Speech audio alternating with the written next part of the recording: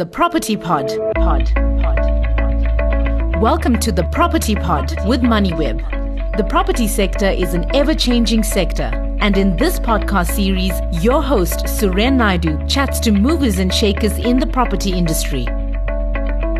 Hello and welcome to The Property Pod with MoneyWeb. My name is Suren Naidu and I've been covering the broader property industry for more than 15 years.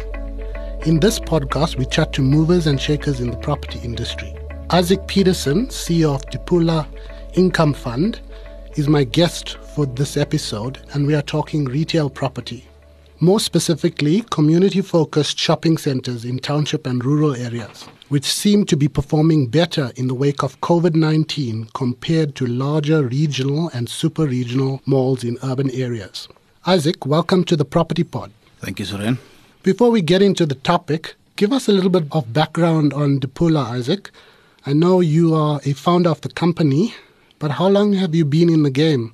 Tell us what's the scale and value of Dipula's property portfolio, and considering the topic, what percentage is made up of township and rural centers? Yeah, Suren, I've been in property for more than 2 decades now, to be exact, about 25 years. Dipula itself was founded in 2005, initially with a portfolio of about 300 million, which we managed to grow to about 1.4 within about 3 years of our founding. And in 2011, the company was listed on the JSE, acquired a further portfolio, got our portfolio to about 2 billion rand. And it's subsequent to that, it's grown to about a 9 billion portfolio. We own predominantly retail properties in the convenience and community sector of the retail sector. Our properties are located throughout South Africa, and as I said, we are retail buyers. About 60% of our portfolio is in retail. We also own industrial and office properties, and of late have also entered the affordable housing market. That sounds great. Fantastic success story there. More than half of your portfolio is now in retail space. Mm-hmm.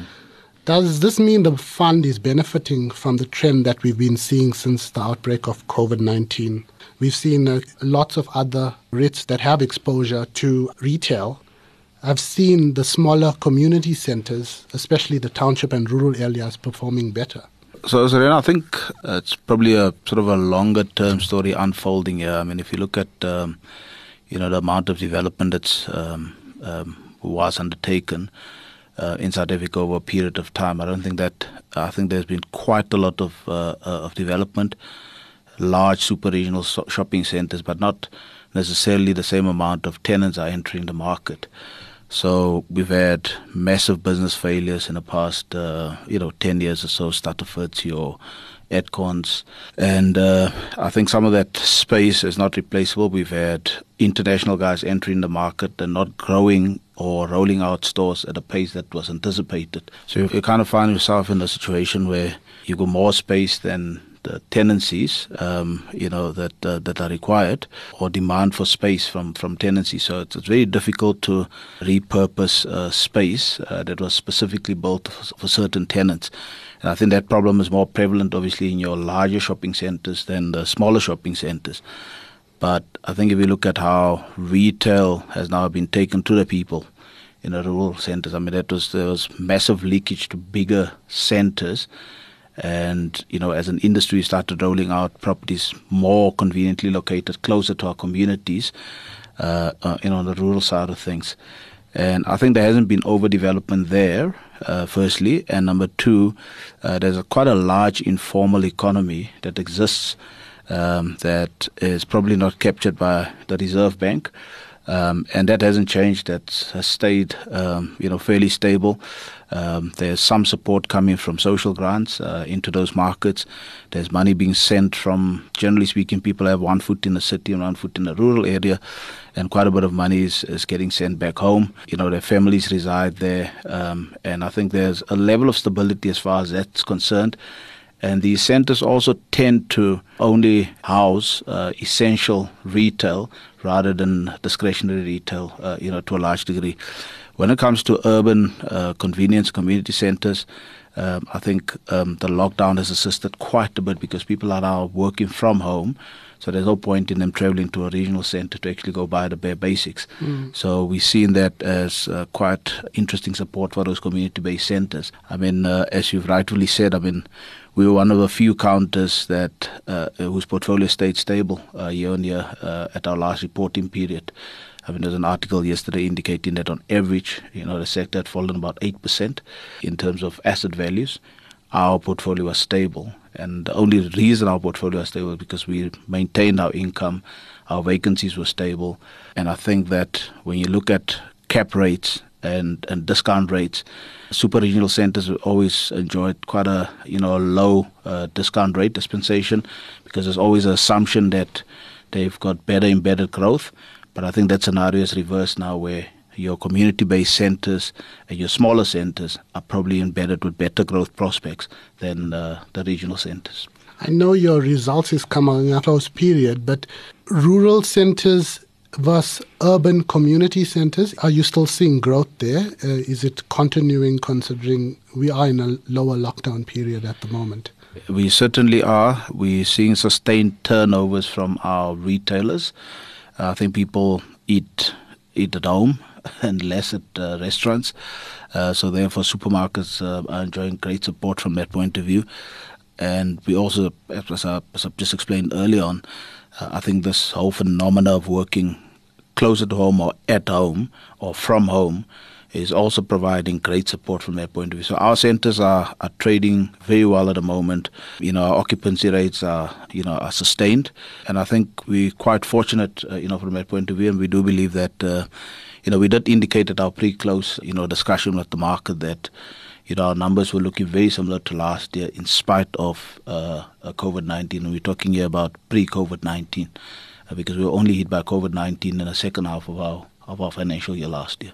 So there's some good news stories, or relatively good news stories, still in the property market. Just on this trend, do you think it's supported by COVID-19, and will it really continue?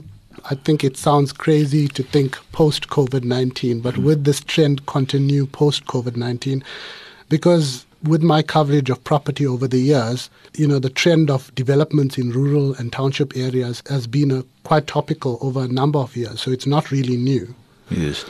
Look, I mean, it's a tenanting story. I mean, when you start a new business in the retail space, you're probably going to test your concept in a smaller center or a high street type setup rather than a large shopping center, because, I mean, the rentals are quite steep in super regional shopping centers. So, I mean, I believe that there's a lot of new concepts being tested by great business people. There's a huge amount of second-tier retailers coming to the market. There's consolidation in that sector. I mean, we've seen, larger retail groups on the fashion side sort of buy out smaller guys, Mr. Prizes and Yappy Chefs, etc., etc. And we're probably going to see a bit more of that consolidation happening in the market. But as that happens, the founders of these businesses and other guys are going to start new businesses, and that's going to go on. And I think we'll be recipients of that. But we're also seeing larger guys testing out smaller formats, and those smaller formats are more suited for your community-based centers and your rural centers. And I think people are also adapting the model to also speak more to, your majority LSMs in the country, which are the sort of lower LSMs, which implies that we'll be recipients of that sort of trends. So I'm very confident that, our choice of a retail sector 15 years ago was the right choice. And, I kind of believe that, if things return to normality, it doesn't imply that, we'll take the backseat there. In fact, I think that we will definitely shoot out the lights if that scenario ensued. At the moment, stability is definitely going to be the order of the day, and as far as our chosen market segment is concerned. That's great. Just on a concluding note, I know you talked about retailers and changes in the market with big retailers taking over smaller retailers. Mm-hmm. But the second-tier retailers are almost silent players in your space. Mm-hmm. You will know their names. Mm-hmm. The buyers will know, or the shoppers will know their names. But for affluent shoppers to the super regional malls, they'll say, what is this retailer, OBC, or, the other butchery chains, for example. So I've kind of put a few names there, but as a concluding thought or comment, which retailers are benefiting most from the better performance of township and rural malls? Yeah, I think any retailer that has pointed and adapted product and that understands, that market segments and that actually adapts product fairly quickly is better positioned. So, I mean, some of these second-tier guys are brilliant business people. They don't sit on product if it doesn't move. They replace it fairly quickly. They typically owner-managed and owner-run. I mean, if you take the example of an OBC, for example, I mean, almost all the stores belong to businessmen or business people.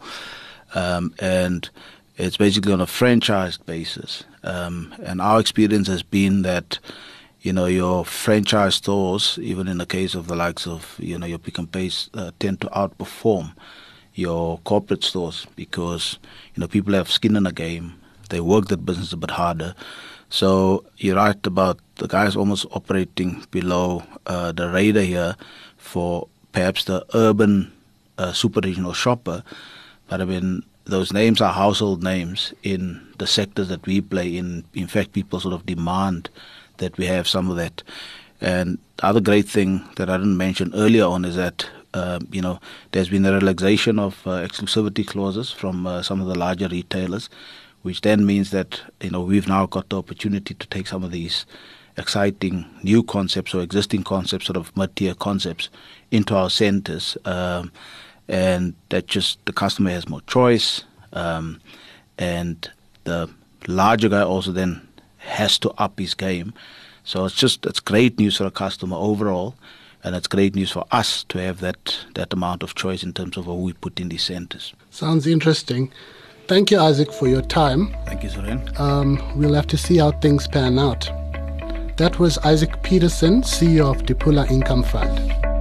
Thanks for listening to the MoneyWeb Property Pod with Suren Naidu. To listen to more episodes, go to moneyweb.co.za or the MoneyWeb app and follow MoneyWeb News for daily updates. Follow Suren on Twitter @Suren Naidu for more of his property industry content and other business stories.